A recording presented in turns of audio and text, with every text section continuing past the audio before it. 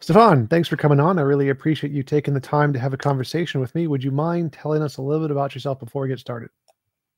Sure. My name is Stefan Kinsella. I'm a patent attorney in Houston, Texas. I'm from Louisiana originally, and I've been a long time writer and researcher in the libertarian and Austrian space. So I've written a lot of work on rights theory, libertarian theory, legal theory. And in my legal career, I specialized in intellectual property law and also international law. So I'm probably best known in libertarian circles for my rights theory and my intellectual property theory. I'm a patent attorney, but I've also been arguing for the abolition of patent and copyright law for about 25 plus years. So can you tell me more about that, more about your rights theory, and what was the other thing you mentioned that you said you're most known for? Intellectual property, which is patent law and copyright law. So I got interested in libertarianism, in high school and then in college, and have been interested in Austrian economics and other free market economics that whole time, and related political philosophy and history and philosophy and all that. But I gravitated towards a view of rights which was pioneered by, say, Ayn Rand and then Murray Rothbard and other thinkers, and the economics of the Austrian school, which is Ludwig von Mises and some other thinkers like Rothbard and Hayek. And so rights theory, I've written a defense of a principled version of individual rights, and in the libertarian framework, that is what we call the non-aggression principle. I don't know how basic or elementary to get for your audience. I don't want to talk down to people, but libertarians believe in the non-aggression principle. That's one way we describe our primary political principle. And I've written in defense of that. And then I've written some applications of that, like the idea of that patent law and copyright law and other forms of intellectual property are totally unjust and should be abolished, and are not, they're not good laws. So that's been my field of interest for a good 2 or 3 decades. All right. And why do you think, like you mentioned, you came up with a version of property rights? What is your version of property rights? Right. So there are, I would say there are two different, there are many different versions of political philosophy in the world, right? There's socialism, fascism, theocracy, democracy, communism, whatever, classical liberalism. There's sort of a radical version of classical liberalism, which we call libertarianism, which is the modern version. It's been around for about 60, 70 years. And we basically favor a radically limited state, or zero state, for the anarchists among us, of which I am. I'm an anarchist libertarian, and radically free markets and private property rights. So the way we distill that is we say that we favor the non-aggression principle, which means that we oppose any law and we oppose any private action that is aggression. And to us, aggression is the initiation of force against someone else's private property rights. And if you word it like that, which I just did, you'll notice that it leaves something out. It leaves out, well, then what is private property, right? So if aggression means the use of someone's property without their consent, what is their legitimate property right? So in a sense, the non-aggression principle, which a lot of libertarians think is fundamental to our cause, is sort of a summary or a shorthand to reflect what we really believe, which is that you shouldn't use someone's property without their consent, but property understood in a certain way. So in a sense, all libertarian views, and in fact, all political philosophies, boil down to your property rights allocation principle.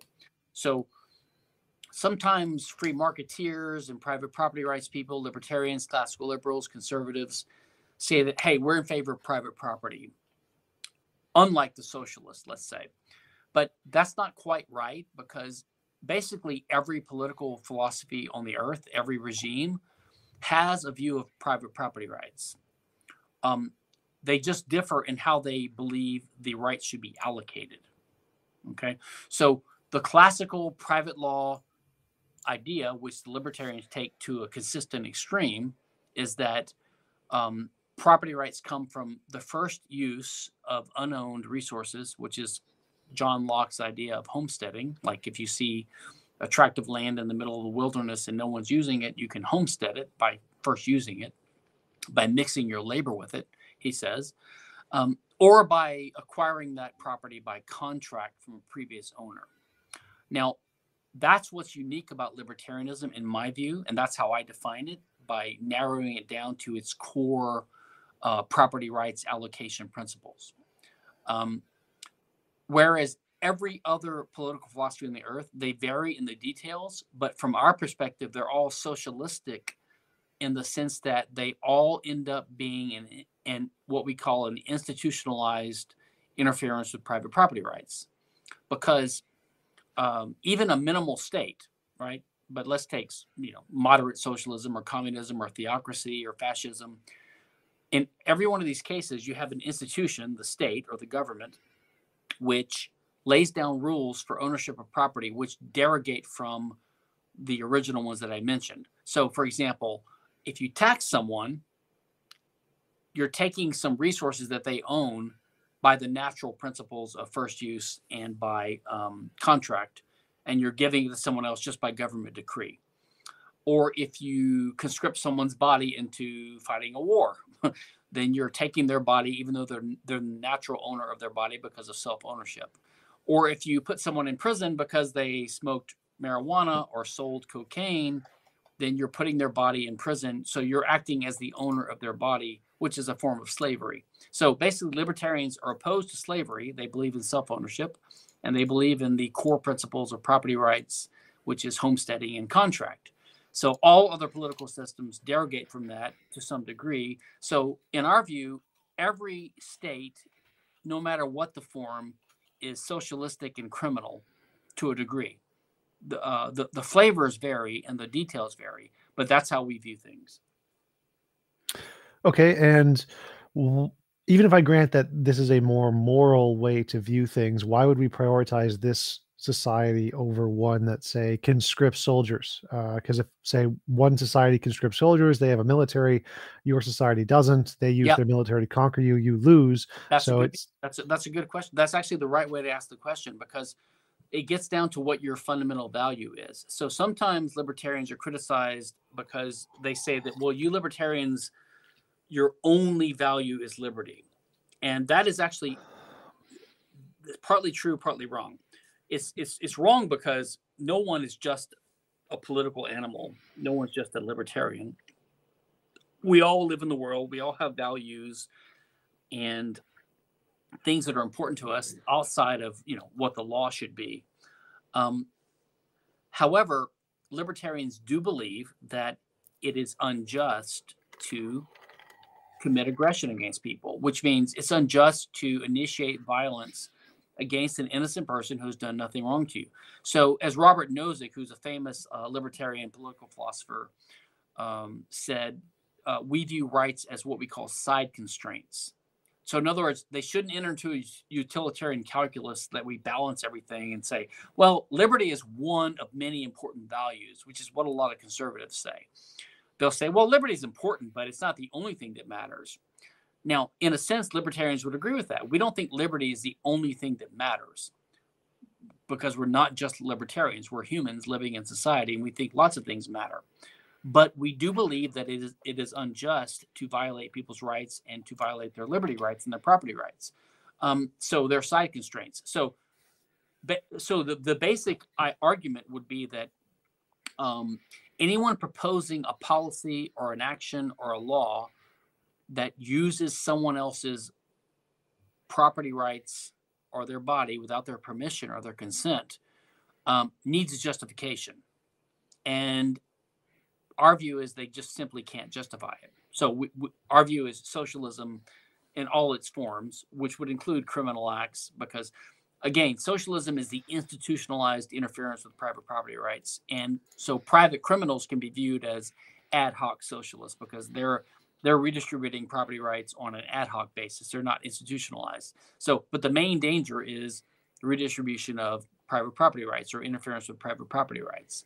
So I guess our answer to your original question would be,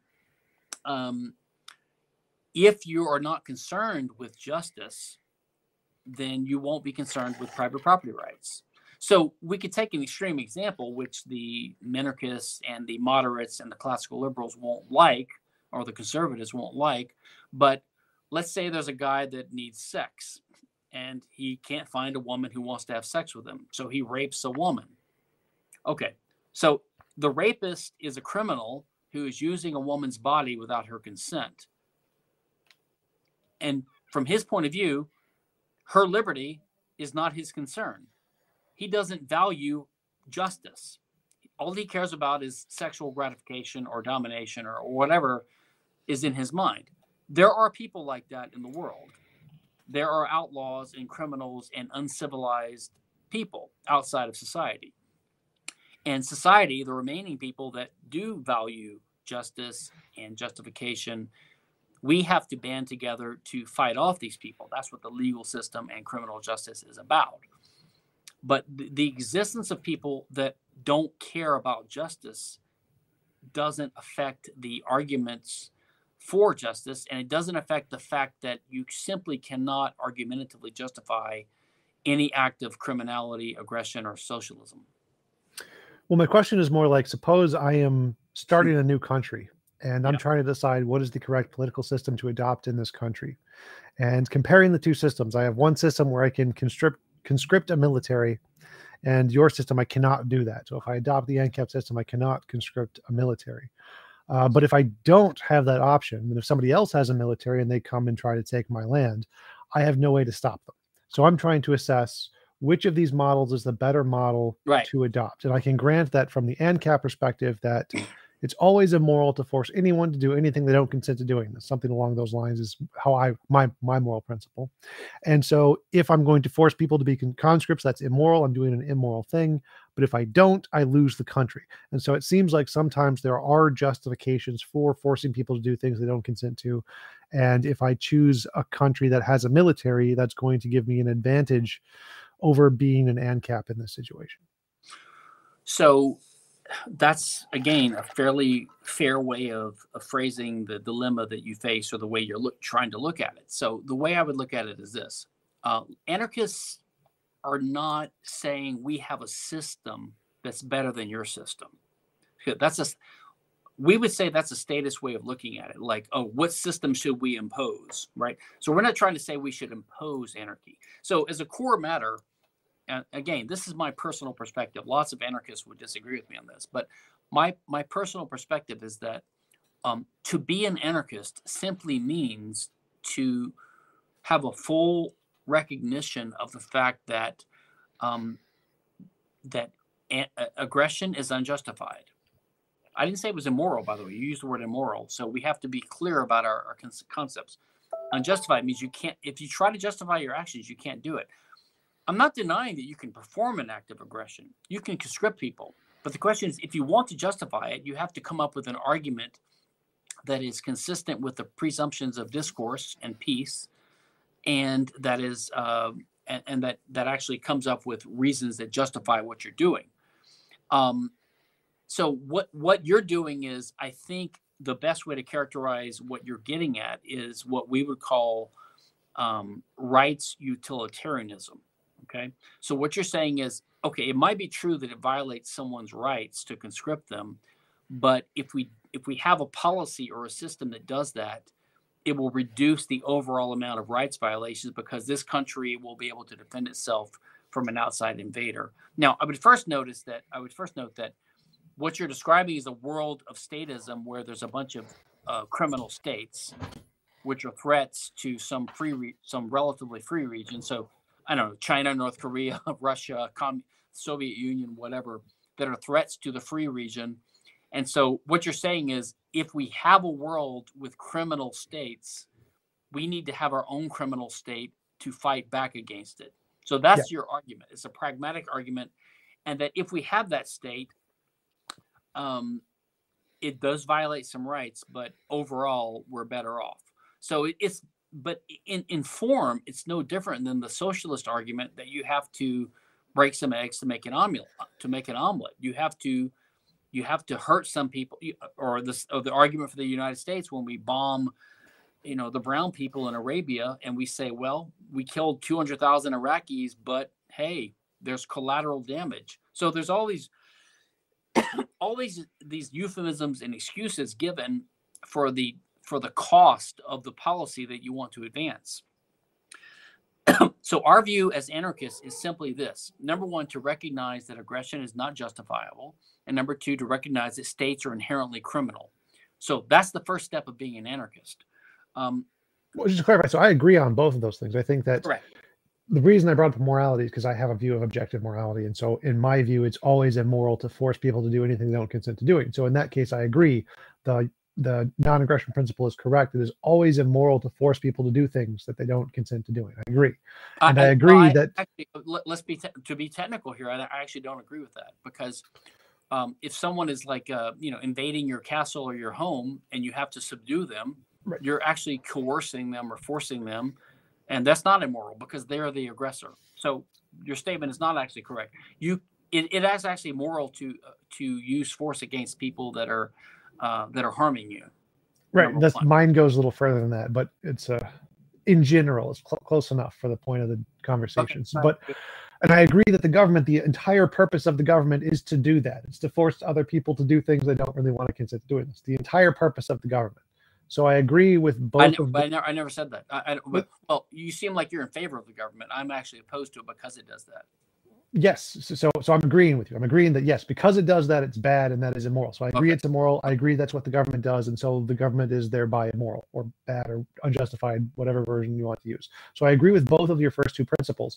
But I think that there are necessarily, because of the way reality operates, some cases where restricting one person's freedoms can protect a greater number of other people's freedoms. So if I force some people to be soldiers and force them to fight in a war against Hitler, say, that's going to protect the millions of Jews he's going to mass murder. So the sacrifice of the X number of soldiers in World War II probably saved more lives than it cost. Well, hold on a second. But it didn't save the Jews. I mean, the Holocaust actually happened, even though we had conscription.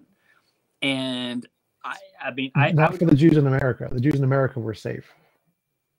Well, yeah, but is that because of conscription? I mean, yes. So like, we needed soldiers to fight a war. If we didn't have soldiers, we would have lost the war. Hitler would have taken America. We have soldiers now without conscription. So apparently, it's possible to have soldiers without conscription. Sure, but that's not the point here. The point here is that some actions where you force people to do things will protect a greater number of people. And that means that there are cases where it is a good thing to force an immoral action onto some people because it saves more people, like the trolley problem. Is it moral to kill one to save five? And so in the case of the government, I think that most of the decisions the government has to make, like taxes, stoplights, property rights, militaries, I think all of these are examples where there is a bad thing that's done to promote or prevent a worse bad thing. Well, I think that in emergency situations, then we have to scramble and try to do things that are not ideal, but that are usually caused by the people that are now claiming to be our saviors. I mean, I don't think the government is especially moral or efficient or non-corrupt in doing these things. They're always corrupt. They always bungle it. And they usually cause the problem that we're fighting in the first place. I mean, I don't think we would have had World War II if the U.S. had not intervened in World War I and had the Versailles Treaty and all this nonsense. And the same thing with 9/11. I don't think we would have had an Arab blowback. We hadn't been involved in the Middle East all these years.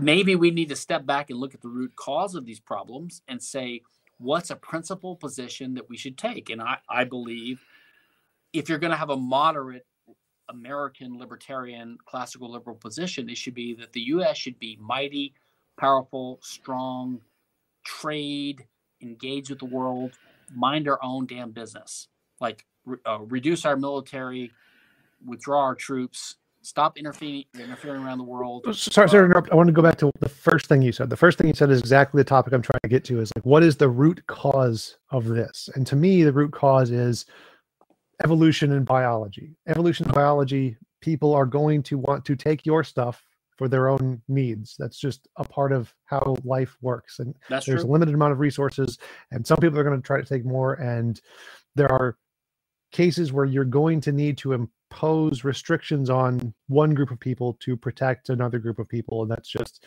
basic physics, entropy, essentially. Well, and so I just want to clarify one thing. It seems like the main issue here isn't the government. It seems like the main issue here is nature, and we need the government to protect against nature. That's the part. So let me try to make some distinctions here. So I think what you're hitting on here is something that is the root of my whole view and the libertarian view, which is that we live in a world of scarcity. Okay, which means scarcity means that conflict is possible. Okay, so you're correct about that. There's a scarcity of resources. Conflict is possible. Human beings, and this is how the animal kingdom works, and the whole domain of life. This is how it works. It's all competing for resources. In the human domain, we have intelligence, and we've developed empathy and values, and we've developed society, which means at least some of us have certain values beyond our narrow self-interest. Like we value our families and our community. And so the ones that have prospered are the ones that have developed social rules, which we call property rights, right? Which basically say, listen, we recognize that there are scarce resources, so we can either fight among ourselves all the time for this, and we're going to live in a world of hand-to-mouth poverty, or we can have socially recognized ownership rules, which says, okay, this guy gets that, and then we can trade with each other, have the specialization of labor, have empathy for each other, have society, have civilization, and so on. That's actually what's happened to a degree. Okay, so I wouldn't say government is there to impose restrictions on people. Government, what I would say is this: I would distinguish, as a libertarian and as an anarchist, between state and government. The state is the organization or the institution or the entity which has assumed a monopoly power to decree what the law is in a given region, a given geographic region. That's what the state is. And why did we invent the state? Why did humans adopt governments in the first place? What is the point? That's a good question. I think it emerges for various reasons, which you can explain from public choice theory and other things. But I just want to distinguish quickly government as a concept versus state. Government means the governing institutions of society, which would be, I would say, law and justice and the courts and things like that. In today's world, the state has emerged as a powerful entity and has monopolized these realms, just like it's monopolized healthcare and roads and communication and transportation. And so nowadays, your average person can't, if you say the government should not have roads, or the government shouldn't have education, or the government shouldn't have a healthcare system, the average person thinks that you're suggesting getting rid of those things. But of course, those things predated the state and can exist without the state. And the same thing is true of law and justice. So governance is not some anarchists say they're against law, but what they really mean is the state, if they're not confused. So as an anarchist, I'm not opposed to law, order, courts, or government in general, any more than I'm opposed to roads. I'm just opposed to government ownership. State ownership of roads, state ownership and provision of education and justice and courts. Okay, so the state is what we oppose, not government per se. So then the question is, when government emerges, why does it emerge? Government emerges because it's advantageous to an empathetic, civilized human species to have rules of property rights recognition, which is what governance is. The state emerges because, so I think a simplistic version is the state emerges because, well, in the beginning, it makes sense. There's a king emerges, a small leader in a tribe because he has wisdom and he has authority, he's respected, he has integrity, and you need someone to arbitrate disputes and to make decisions, right? So kings emerge, and then over time, they take advantage of their pride of place, right? And so you have people that have a monopoly position acting like monopolists because that's what happens when you have a monopoly granted. And so over time, they take over the money system and the education system and the road system and the healthcare system, and people start thinking of it that way. And this is the system we've arrived at, and especially with the arrival of democracy after World War One, where the whole system is corrupted, where almost everyone has an invested interest in the state because they have a relative, or they're working with the state, or they're getting a pension from the state, or something like that. So it's all entangled now. When there's a monarchy or a despot, you know who your enemy is, and you can cut their head off, and they can only get away with so much taxation. But when we have democracy, it's all diffused, and everyone's part of the state. And in fact, you hear propaganda and slogans like, "Oh, don't complain if you're being taxed at 45%, because after all, we are the state, we are the government, because you can vote," right? So all this kind of nonsense propaganda and mumbo jumbo. Anyway, that's a word salad, but that's sort of my take on this whole system. Well, again, so my perspective is, suppose I am trying to start a country and I want to pick the system that I want. I want to pick the system that has the best results. I want to do the one that has least death, least hunger, most prosperity of life, longest longevity. And the key to this, what are the features that produce or that are conducive to the best quality society? I'm looking at the data. It looks like government does very, very good at these. Like if we look at all the countries in the world. But again, are you talking about the state or government? I use those synonymously. So Exactly. whenever I say government, I just mean, try to distinguish them. Whenever I say government, I mean a governing body who has a military and control over and makes laws and stuff. So just try to keep that in mind, just because it's my language. It's hard to change. So you that. mean the state? Okay. Yes. So I'm trying to establish what kind of policies I should put in place, what kind of country I should run. I want a government. I want a guy in charge. I want a military. I want taxes. I want stoplights. I want drug legalization in certain cases. Just to be clear. So because you see the world as having 200 governments or states, and some are bad, some are less bad, and any area that doesn't have one is just chaos and Somalia or something like that, right? So you're thinking like, we have to have a state, so let's get the best one among these alternatives. Is that your perspective? No. So I'm saying, if I'm trying to establish a country, I'm looking at the data. What are the countries that have the best results? They're all the ones with the governments. They have the best results. The ones with no governments don't have the best results. That's what I just said, right? Well, no, you said like they're all bad or they're all good or whatever. I'm saying that just trying to make an inductive analysis. Okay. If I'm trying to pick a system and looking at the data, which is the system that has the highest likelihood of success or whatever, look at the ones that have the best results, and those tend to be governments. There are a lot of extremely successful and capped governments around. So let me ask you this: when you say best results, how would you measure best results? Quality of life, standard of living, longevity of life, prosperity, just general open society, that health, kind of stuff, civil liberties. Probably yes. What do you mean probably? Why do you hesitate? Well, so like we could imagine a hypothetical society where everyone is slaves, but they have a better life expectancy and better technology than we have here. I could probably go without the civil liberties if that was the case. So lean more towards like health measurements more than civil liberty measurements. So you would see a society of healthy, happy, docile slaves is better than a free people? Yes. So like the way I envision it is, when AI takes over, artificial intelligence, it's going to do everything, and we're essentially going to become pandas, and that's it. And I think that's so you're not measuring the measures you're using to compare different consequences or outcomes. You're not taking ethics at all into account. You don't give that any value. It's just pure material, something like survival or something. Yes, pragmatic measurements supersede ethics in every case. So like it could be ethical to give all. But don't you believe the purpose of a life is to live a happy, meaningful, fulfilled, flourishing life? Well, none of that involves ethics, but yes. What's that? Happy, meaningful, and flourishing, none of those require ethics. Those, you could be a slave and do all of those things hypothetically. But my point here is that I think that the quality of life is better than the moral aptitude. So I was going to give an example. I understand, but quality. I'm just trying to say quality by your perspective doesn't include ethics, any values. It does include values, but it supersedes biological needs over values. So values are lesser importance than biological needs.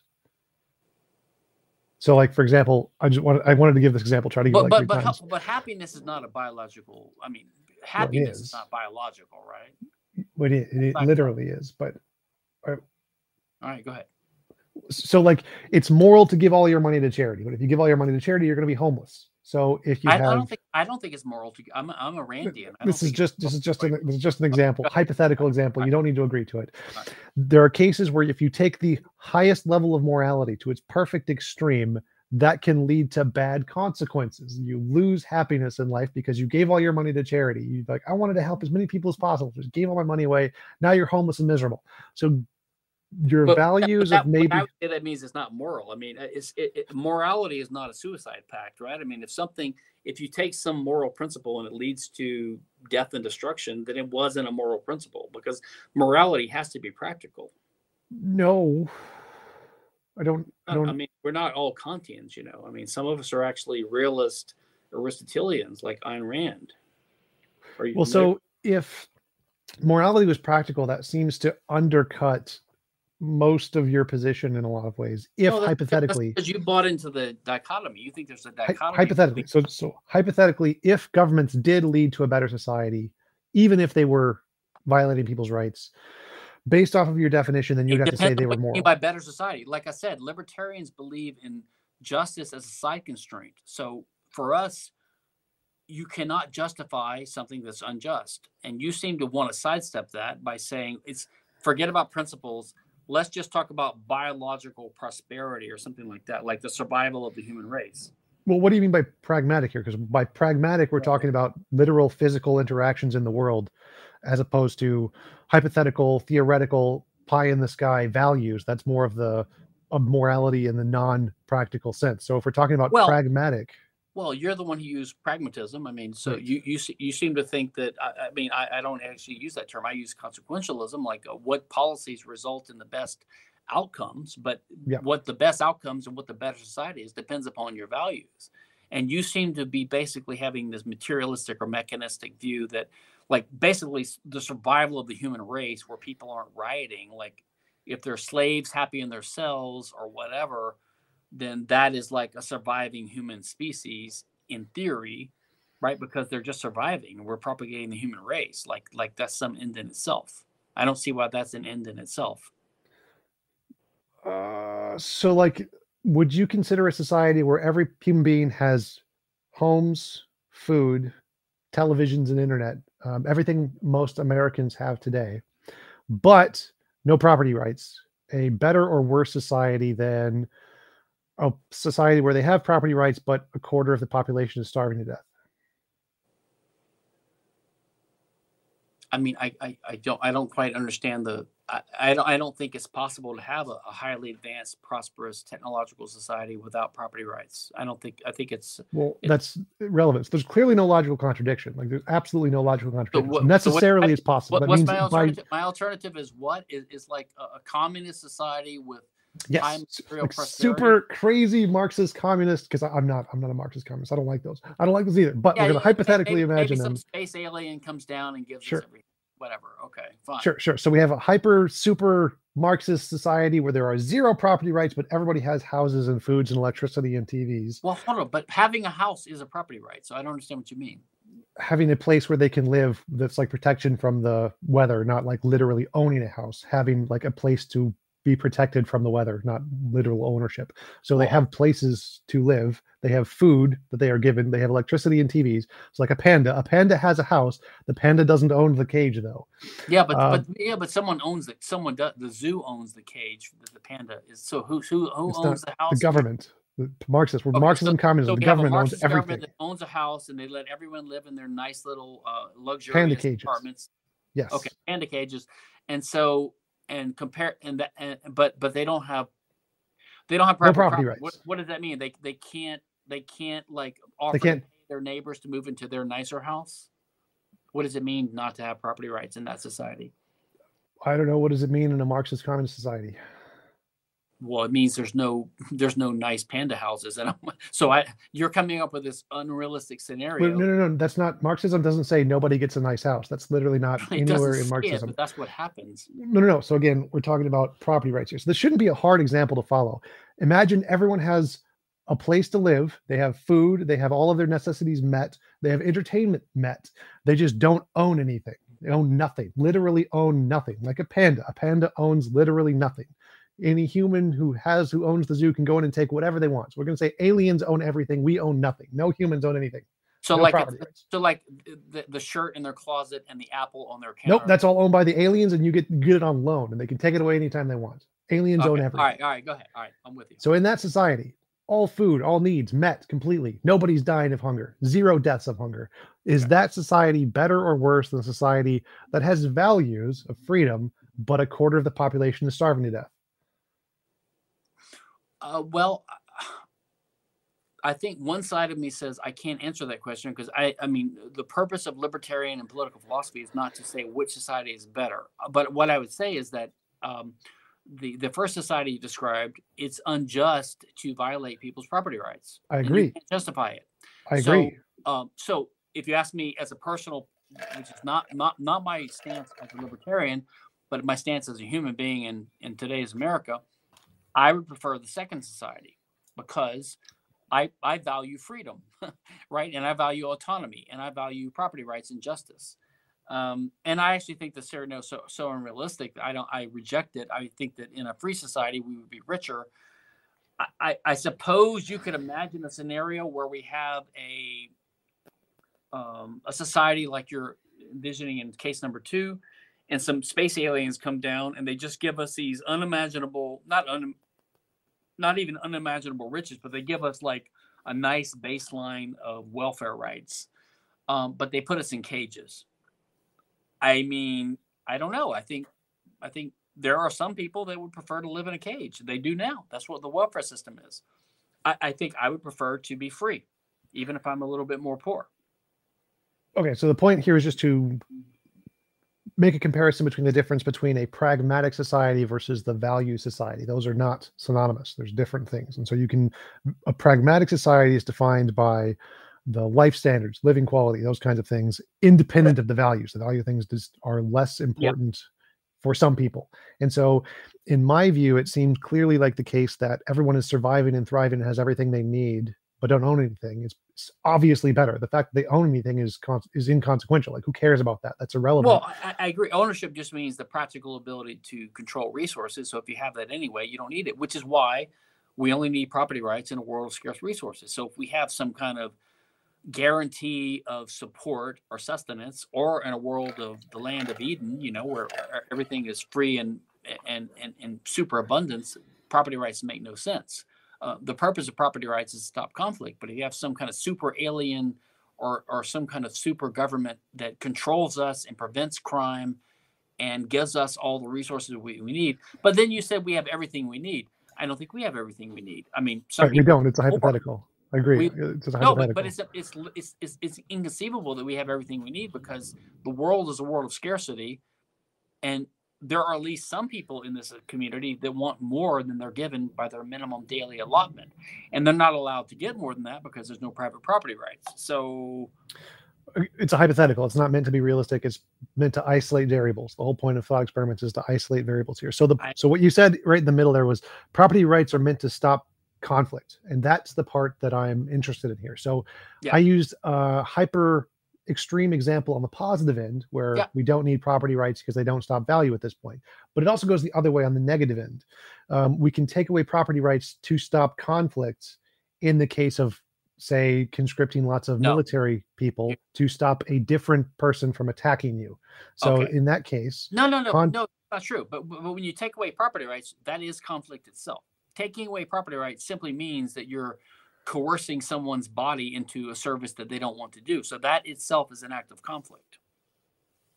Okay, so like in the case of the aliens, we're conscripting their bodies to not have property rights and they want to do something differently, have property rights. Well, that's conflict too, but that conflict supersedes the value of the property rights in both cases. So in both in the super positive case and then in the super negative I, case, I taking away don't. people's property rights is a better society. So it seems to me that in the case of like, But that's a collectivist attitude. I mean, I don't know.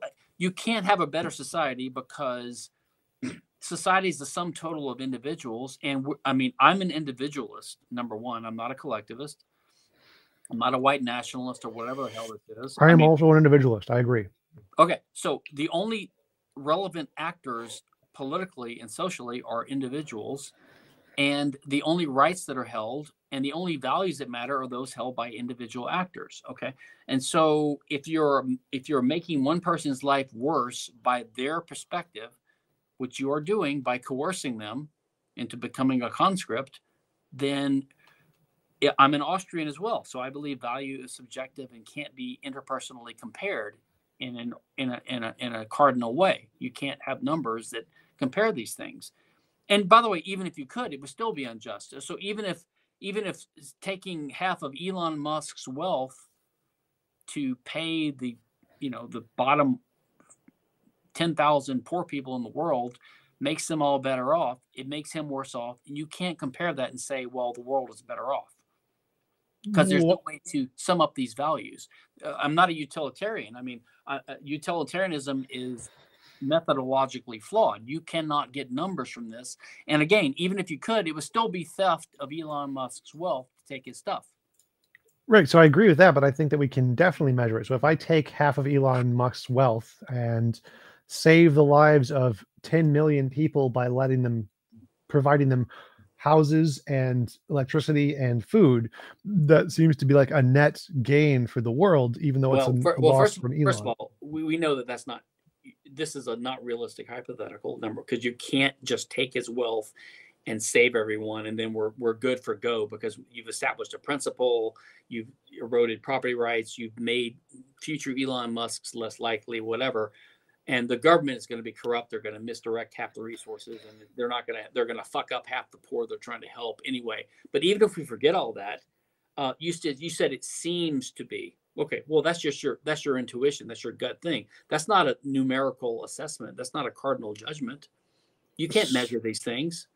You must not be an Austrian. Are you familiar with Austrian subjective value theory? I've heard of it, but no, I don't. I don't believe in subjective values. I'm a moral realist. I believe in No, objective no, values. no. You're talking ethics. So Austrians about. Yes. I'm also not a subjectivist in terms of economics, in terms of ethics, like you are. I mean, I agree with you, I think, on that. Well, that's why I brought this up, because we can objectively measure if there's an objective That's moral not, system. but you're literally not measuring. Measuring means giving a number. Yes, that's what I'm doing. So if there's an objective measure of morality, we can give a number and say, like, What's the number? my model of morality is based off of consciousnesses. If more consciousnesses that are imposed upon involuntarily, the more immoral the world is. So if someone's starving to death, that world is worse than if less Yeah. people are starving to death. So But wait, let me finish. Let me finish. So if we take half of Elon Musk's money and use it to feed and hose people, the level of immorality of that world has significantly dropped. It is a far more moral world. But that's only because you're counting each person as the same level. Like you're saying, Yes. okay, there's 100 million people that are helped, and there's one person that's harmed. Yes. So you're doing 100 million to one. Yes. That's not how utilitarianism works. I mean, I'm not a utilitarian. you are being a utilitarian, actually. No, I'm a moral realist. So I think we're maximizing a moral principle. But you're not And maximizing is a numerical thing. You haven't given a yes, quantity. You're giving I a just quantity did. of human beings. So Yes. let me give you an example. Let's suppose that you take $1 billion from Elon Musk, and that really pisses him off, because let's say he just made 2 billion, and it was always important for him to make $2 billion. That was his life goal, and you just took that 1 billion away from him. So you psychologically hurt him, right? You damaged him. You would agree to that. Sure. And then you distribute it to all the other 4 billion people in the world. You give every one of the remaining 8 billion people in the world, you give them each 1/8 of a cent, or whatever it works out to be. Now, how do you know that the sum total of the benefit that these 8 billion people get from getting this 1/8 of a cent each from Elon Musk is greater than the damage you did to him. In that case, it wouldn't, but that's why I wouldn't do that. I'd give it to a select number of people who it could literally change their lives. So if I can literally change the lives of 100,000 people, 1 million people, yeah, but that's instead not of a 8 number. billion. So you're coming up with an arbitrary ethical framework to count a given person as a yes or a no in your quantity. But that's not scientific. That's not empirical. I'm not sure what anything you just said is. So if I can take someone's life who's dying and save their life and keep it alive in perpetuity for them to live out the rest of their life in relative comfort, that would count as, let's call that one. So we have 100,000 people, 1 million people. What if they were a rapist or something and they deserve to die? I mean, the problem it'd still be moral to improve their lives and just not let them rape people. So I completely disagree. Do you think it's moral to kill people who are bad? I didn't say to kill them. I just simply said you can't simply say the problem with what you're doing is and I've written on this before, it's the problem with armchair reasoning. So the reason I'm a common law type lawyer and I respect the evolutionary process of the law and the Roman law, the civil law, and the common law is that legal principles get developed over time when judges consider real cases, which means there's a real dispute between real people, real actors over actual scarce resources, and they have a dispute and a conflict, and they come to the court and they want to settle this dispute, and the court has to come up with a rule who gets the resource that's in question, and they have to revert to previous principles that have been developed, and they have to come up with a new one if necessary, but they get to take into account all the factors in a real world scenario. So I'm not following how this relates to the question. So I can just grant. Give me a second. The problem is you're coming up with these armchair hypotheticals and you're not giving enough detail to know. So you say, well, I'm just assuming their life is better, but you're not saying how or why. Having more food and not dying of hunger. There you go. That is a scientific, measurable fact. But an evil person having that is not better. I literally don't care. You can name as many evil people as you want. We're going to stop. So that is an irrelevant statistic. We know that's an irrelevant statistic because we can measure the amount of evil people in a society. And so we can just say X number of percentage of them, some small percent is going to be evil. So what? 90 something percent won't. So that's literally an irrelevant statistic. So basically what you're saying is let me ask you this. What do you think the purpose of law is? The purpose of law? I think there's lots of purposes, but I think the purpose is to mitigate conflict, to be able to better society and provide more people with more happiness and resources. So you have this power idea. Like you think the people that have power get in control and they can use the levers of power, the levers of law to arrange things to achieve the ends that they think are more valuable. And sometimes they're representative of the general zeitgeist and sometimes they're not. Sure. Right? But that's de facto just the case. That's what power means. But exactly. So unless you're just describing actual reality, which is a little bit boring, but that's fine, you have to have some outside standard of perspective, which you seem to do. You seem to think we should arrange society in a certain way to achieve certain goals. Yes. The question is, whose goal are they? Your personal goals, or do you think they're the goals of society as an organism? No, I'm a moral realist. I think there's an objective fact of what is a better, like the morally best universe. I think is an objective fact, independent opinion. What is the objective? So you don't think that non-aggression is part of that calculus? It is a part of that calculus, but life is more important than that. So I think consciousness and having people alive is more important. Survival is more important to you than anything. What? Say that again? Survival. Yes. So like you have to be like, one of the primary things people want is to live and not die. And so keeping people alive is a moral thing. So more people we keep alive is more moral. But wouldn't you give your life for something? Aren't there some values you would give your life for? Values. Are there something in your life that's more important than your life? Isn't there something you would die for? Maybe, but that's irrelevant to the question. So the question here is, it literally is. So the question here is, do most people want to live? Yes. And so is saving their lives moral? But they want to live as men. They don't want to live as just organisms for surviving. It's irrelevant. So you can say they can live whatever way they want to live. But if I'm taking money from Elon and we take away his manliness or whatever and give money to these people and then they have manliness or whatever they define as manliness, the world is a net improvement. So I'm talking about eudaimonia, Aristotle. I mean, this is not What? something I just made up. What? I didn't. Flourishing. I mean, I are didn't you say it familiar with was. the idea of living a flourishing life, a healthy life, Yes. living proper as a man? Yes, but I don't understand the problems here because that's independent. It's subjective to the person of what they define as that. So it's irrelevant because so everybody likes life, So everybody I likes think food.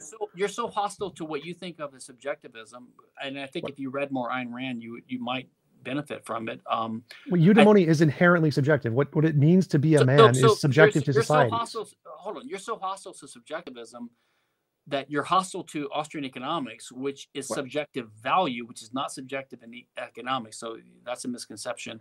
I have no idea what you're talking about. I know. Like my argument here is that people having food and living lives and being able to survive for longer than 15 years makes their life better. And but it Elon does. Musk, It doesn't. That's not true. it doesn't. It doesn't make their life better. Not per se. What you're going towards is you're going to something objective that you can measure, which is just what percent survival. What percent of humans that if we make their life from 10 to 15 years to 90 years won't be better?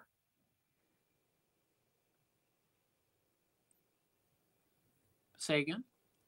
You said it wasn't per se, which means not 100% of people whose lives we expend to like from dying of hunger at 10. Wait, 1 second, let me finish. So you said it's not per se that if we increase people's lives to the normal life expectancy that they would be necessarily better, which I agree. So I want to know what percent of humans, if we increase their life from dying at under 10 from hunger to living till 98, would not be better on the average on Earth.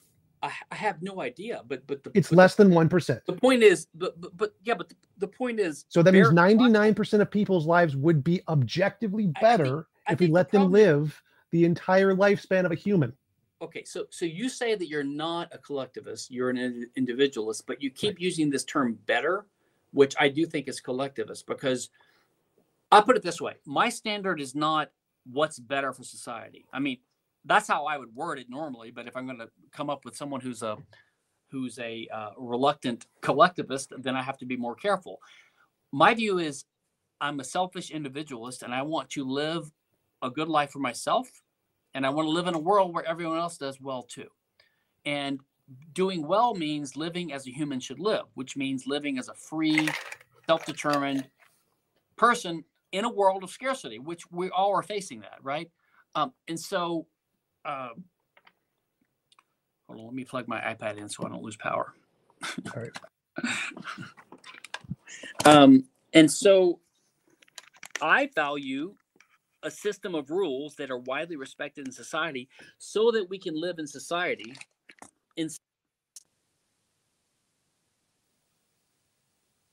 Oh, I can't hear you. I lost sound. Oh.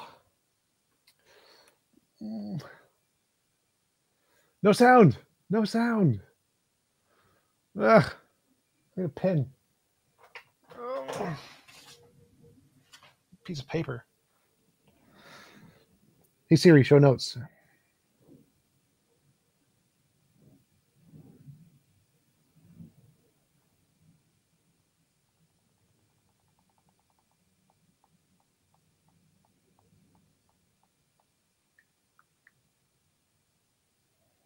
Damn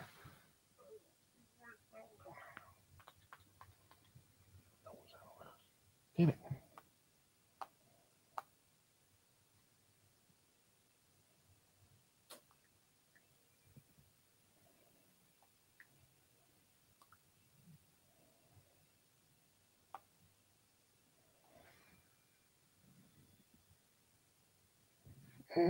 Damn it. I can't hear you. No sound. I can't hear you. No sound. Testing. Testing. Yeah, I know what happened. I plugged it into my. That's fine. I've got 12% battery left. We can go until it's over. All right. So okay. Let me just say. Let me repeat what I just ranted about. What I said was, you say you're an individualist, but when you say it's a better society if some American GIs are conscripted because some Jews are saved, okay, the Jews are better off. The American GIs are dead. So some people are worse off, some are better off. Yes. So the only way you can say it's a better result is with a collectivist standard, not an individualist one. I'm not following this. So, like, if more individuals are better off, then it's better from an individualist perspective. But why are you summing people by number of people? Well, if I'm an individualist, the number of individuals is what matters. Yeah, but it's not binary. You can't like just value every person equally. Why not? But why? That's the question. See, you're trying to reverse the burden of proof. You're trying to just act like this is a normal assumption. Everyone agrees that every person has equal worth on a cardinal level. I don't think anyone has any cardinal value at all. I mean, people have rights, but they don't have like a 1.0 value per each person, and we can sum them up. So, as I mentioned earlier, in my model of moral realism, I think that all consciousnesses have value, and so each conscious person has about equal value. About equal. Yeah. So even like Hitler. Yep. So when Hitler's killed, that's a tragedy. Yes, it's any involuntary imposition of will is immoral. Okay. Well, we see the world totally differently, but that's fine. But I'm not. That was just to answer your question. Do I see all consciousnesses as having value? Yes, I do. Well, so I think perfect. You don't. I assume you don't see frogs as having equal value with humans. Yes, because they have less level of consciousness. Okay, so it's the level of consciousness. It's not their morality. It's not what they've done in life. Not how many people they help. Not how good they are. It's nothing. So you're kind of a moralist. No, the moral standard is consciousness and imposition of consciousness. That's objective moral system. It's not amoral. Well, it's just. I mean, this is not. I don't know what to tell you. It's interesting, but it's not libertarianism. Well, I know I'm not a libertarian, but I can tell. Or what you are. You seem to be. By the way, going back to our earlier thing, to stop on the contentious stuff, which is not going anywhere, if you really want to know my personal view about a practical thing that maybe we could see a slightly eye on, if you wanted to have a world of 200 states or more than 200 states or whatever, given the fact that you can't have an anarchistic community because they would be dominated by the rest, which I don't actually believe, but that's fine. I kind of am sympathetic towards Hans Hermann Hoppe's pro-monarchist idea, which is the idea that the ancient regime, the model of the kind of ancient limited parliamentary hereditary monarchies, they're not perfect and they're not ideal and they're not completely just, but they are far better in most respects than the modern democracies that emerged from them after World War I. And that if you had to choose between the modern democratic states and a monarchy, you would want to choose a monarchy because it would be a better way of organizing that local jurisdiction. So I don't know if that gets to what but earlier you're talking about how we respond to the danger of states and things like that. I mean, ideally, I would like to envision a world of 20,000 or 100,000 Liechtensteins, right, which band together in defensive alliances to fight off the evil Soviet Union or whatever, or China that exists in the corners, but these would be flourishing and free, respect the citizens' rights, have reasonable restrictions on liberty, etc. Right. And my view is that that's just completely contrary to the way nature operates. And the whole reason governments were established in the first place was for military defense, and that we needed organizations of large groups of people to protect against other organizations of large groups of people. And so there aren't ever going to be a billion Liechtensteins who can protect against a China. You need a UK and a US to protect against China, because the only way to allocate enough resources to be able to defend a large group who's also using coercive means to establish a military is a different coercive means to establish a military. Same way as the only way to build a nuclear bomb or a nuclear test facility is by taking billions of dollars of taxpayers' money to build it. And so it seems like if we were to build two societies, one where your principles are instantiated and one where mine are instantiated, most people would probably choose using, you mentioned Robert Nozick and he has the free transit society idea. You just build different societies, people can go to whatever society they like. It seems like most people go to my society. They probably pick the one where a quarter of the population isn't starving to death and they have all their needs met. And so that seems to be the reason why so many governments take over and why so many people stay in the governments. I think there's something to all that. I think that's partly true, but I think that's because we're in the infancy of the human race. I think we're still primitive. I always tell my friends, I think we came out of the trees too soon. I mean, we think we're smart because we have airplanes and spacecraft and nuclear weapons and lasers, and computers, but we're really just tribal apes still, in thrall of superstition and religion and all this bullshit. I'm hopeful that we can escape the gray goo problem, which I fear is coming. And if we survive, the gray goo problem. Gray goo is sort of a metaphor for the idea that the reason we can't detect life in outer space is because even if it's likely, it always snuffs itself out when it gets to a certain point by self-replicating robots or nuclear war or biological, so the gray goo problem. So gray goo means like nanobots that go out of control and they just turn the whole surface of the planet into gray goo and sludge, and there's just death. There's nothing left but death. Gotcha. So I'm afraid that we have a gray goo horizon event coming.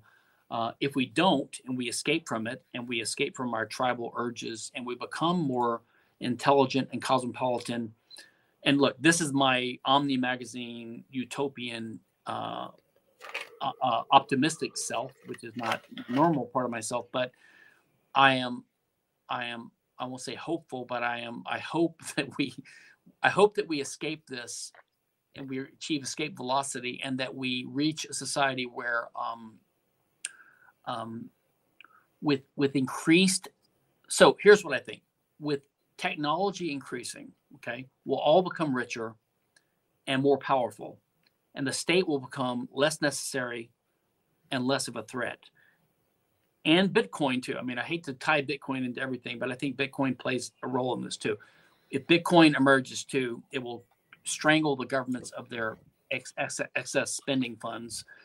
And this is what we can hope for to lead us to a true libertarian society. So I think technology and Bitcoin, basically. I'm not confident this will happen. I'm hopeful. I think it's our only hope, unless we want to wait 10,000 years. But I do agree with you that until that happens, we are stuck in a model where power centralizes and where the average person has no incentive to become a Randian intellectual and read Henry Hazlitt's Economics in One Lessons, right? So you're going to have people that take control, the demagogues and the populists, and they're going to gain control of them through the government, and that's going to be the case for a while. Now, you say that you want, a EU and a UK and a NATO and a US to counter China and the Soviet Union or Russia. I understand that, but I wonder if, in your view, the end result of that is we should just have a one world government. Like, why not? Why have seven powerful regions? Let's have a one world government. Sort of. My thought is in contention with yours about the future. I think that as technology increases, we're going to get artificial intelligences, and they're going to be so much better at us than everything. We're going to have a one world government, but it's not going to be of humans. It's going to be of AIs or some kind of AI human hybrid. And I don't see that as necessarily a bad thing. Like, I think that's probably going to lead to the society I described before, where humans become pandas. We are going to sit in our cages and be able to have food and shelter and video games. And I don't see that as a bad thing. I think that would, as long as we don't get all turned into paper clips, we'll be I don't fine. see it as a bad thing either. I completely disagree with it. I'm an electrical engineer. I'm a technologist kind of guy, and I'm totally skeptical of all this space cadet crap, as Rothbard called it. I mean, I like Star Trek and Star Wars, but I know that it's fiction. I like Omni Magazine when I was a 14-year-old, but I know that it was Omni Magazine. So I don't actually believe, I'm not actually confident that artificial intelligence is possible. And if it is possible, I think it would just be artificial intelligence. It wouldn't be super intelligence. I'm certainly not confident that super intelligence is possible. I think there's a limit to consciousness, right? How many objects you can consume and manage and organize. But I could be wrong about that. So I'm not afraid of this AI future. I think this is just space cadet bullshit and nonsense. But hey, we'll see what happens. But whatever happens voluntarily, I'm okay. And by the way, as a libertarian, if an AI wakes up someday, I think it would have rights, and I would welcome it into the human race. And I don't think they would view us as pandas, because that's a silly metaphor, because pandas and crickets and ants are not sapient. They're not intelligent. They can't communicate with us. They're a complete qualitative difference beneath us. So this idea that, maybe there are transcendental intelligences out there that just they're so far above us they can't communicate with us. I think it's complete sci-fi, movie nonsense. Right, I agree. If there were, they could definitely translate to our level. Right. So why would the AI look at us as pandas? I mean, we're not pandas. We would actually be able to communicate with them. So we wouldn't be pandas.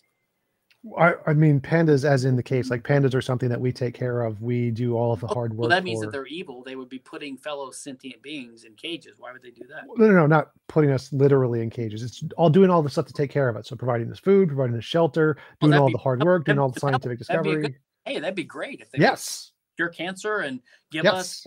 Well, they would probably. If this really is going to happen, I think it's going to be a merger of humans. What I don't know what the transhumanists call it, but we would become.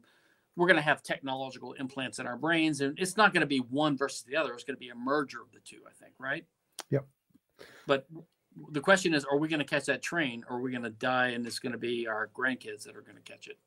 Yeah, I think AI is probably going to come first before integration, because integration is going to be a lot harder to actually find a way to merge chips to computers. And that's why I think more Panda root. But I did want to get your thoughts on one video real quick on 2 Minute Papers, one of my favorite artificial intelligence research YouTube channels, and of the progress they've made recently in the past few months on AI. So I wanted to show this to you, if you don't mind, and hear your thoughts, because I'm definitely in the camp that AI is going to win. So, dear fellow scholars, can you hear that all right? Did you hear it? Yep. Okay. This is 2 Minute Papers with Dr. Carol Joanay Fahir. I cannot tell you how excited I am by this paper. Wow. Today, you will see more incredible images generated by an AI. However, not from OpenAI, but from Google. Just a few months ago, OpenAI's image generator AI called DALL-E 2 took the world by storm. You could name almost anything. Cat Napoleon, a teddy bear on a skateboard on Times Square, a basketball player dunking as an explosion of a nebula, and it was able to create an appropriate image for it. However, there was one interesting thing about it. What do you think the prompt for this image must have been? Not easy, right? Well, it was a sign that says deep learning. Oh yes, this was one of the failure cases. Please remember this. Now, we always say that in research, do not look at where we are, always look at where we will be 2 more papers down the line. However, we didn't even make it 2 more papers down the line. We barely made 2 months down the line, and here it is. This is Google Research's incredible image generator AI, Imagen. This technique also looks at millions of image and text description pairs and learns what people mean when they say this is a guitar or this is a panda. But the magic happens here. Oh yes, it also learned how to combine these concepts together and how a panda would play a guitar. The frets and the strings seem a little wacky, but what do we know? This is not human engineering, this is panda engineering. Or robot engineering something for a panda. We are living crazy times indeed. So, what is different here? Why do we need another image generator AI? Well, let's pop the hood and look inside. Oh yes, 2 things that will immediately make a difference come to mind. One. So, I just wanted to hear your thoughts on that, because it seems like we're making significantly huge progress in AI, where it couldn't even recognize cats and dogs, and now it's able to generate images of abstract concepts. Well, I mean, like I said, I'm skeptical of these Space Cadet Omni magazine things. I think it's like, I'm a patent attorney, I'm a copyright lawyer, and so I've heard these things about, who owns the copyright to these AI creations. To me, I think it's it's like saying we have self-driving cars because sometimes your car can put the brakes on and keep you from hitting another car. I don't think we have self-driving. I don't think we're anywhere near that. So I'm personally skeptical that we're anywhere near genuine artificial intelligence. I guess that's my perspective. I don't think we have it yet. I don't think we're anywhere near it. Yeah, I totally agree. I think we're sometime in the future, but I'm pretty confident it's going to happen. But anyway, we've been going for about an hour, and I think it was a good conversation. Really appreciate you coming on. Do you want to give a shout out to where people can find more work if they're interested to research more of your stuff, more ideas? Sure. Go to stephankinsella.com, and my intellectual property work, where I explain why patent and copyright are harmful to the human race and should be abolished, is at C4SIF.org, which is Center for the Study of Innovative Freedom.org. Awesome. Great. Thanks again for coming on. I really appreciate it. And I will let you go. Have a nice day. Thanks, man.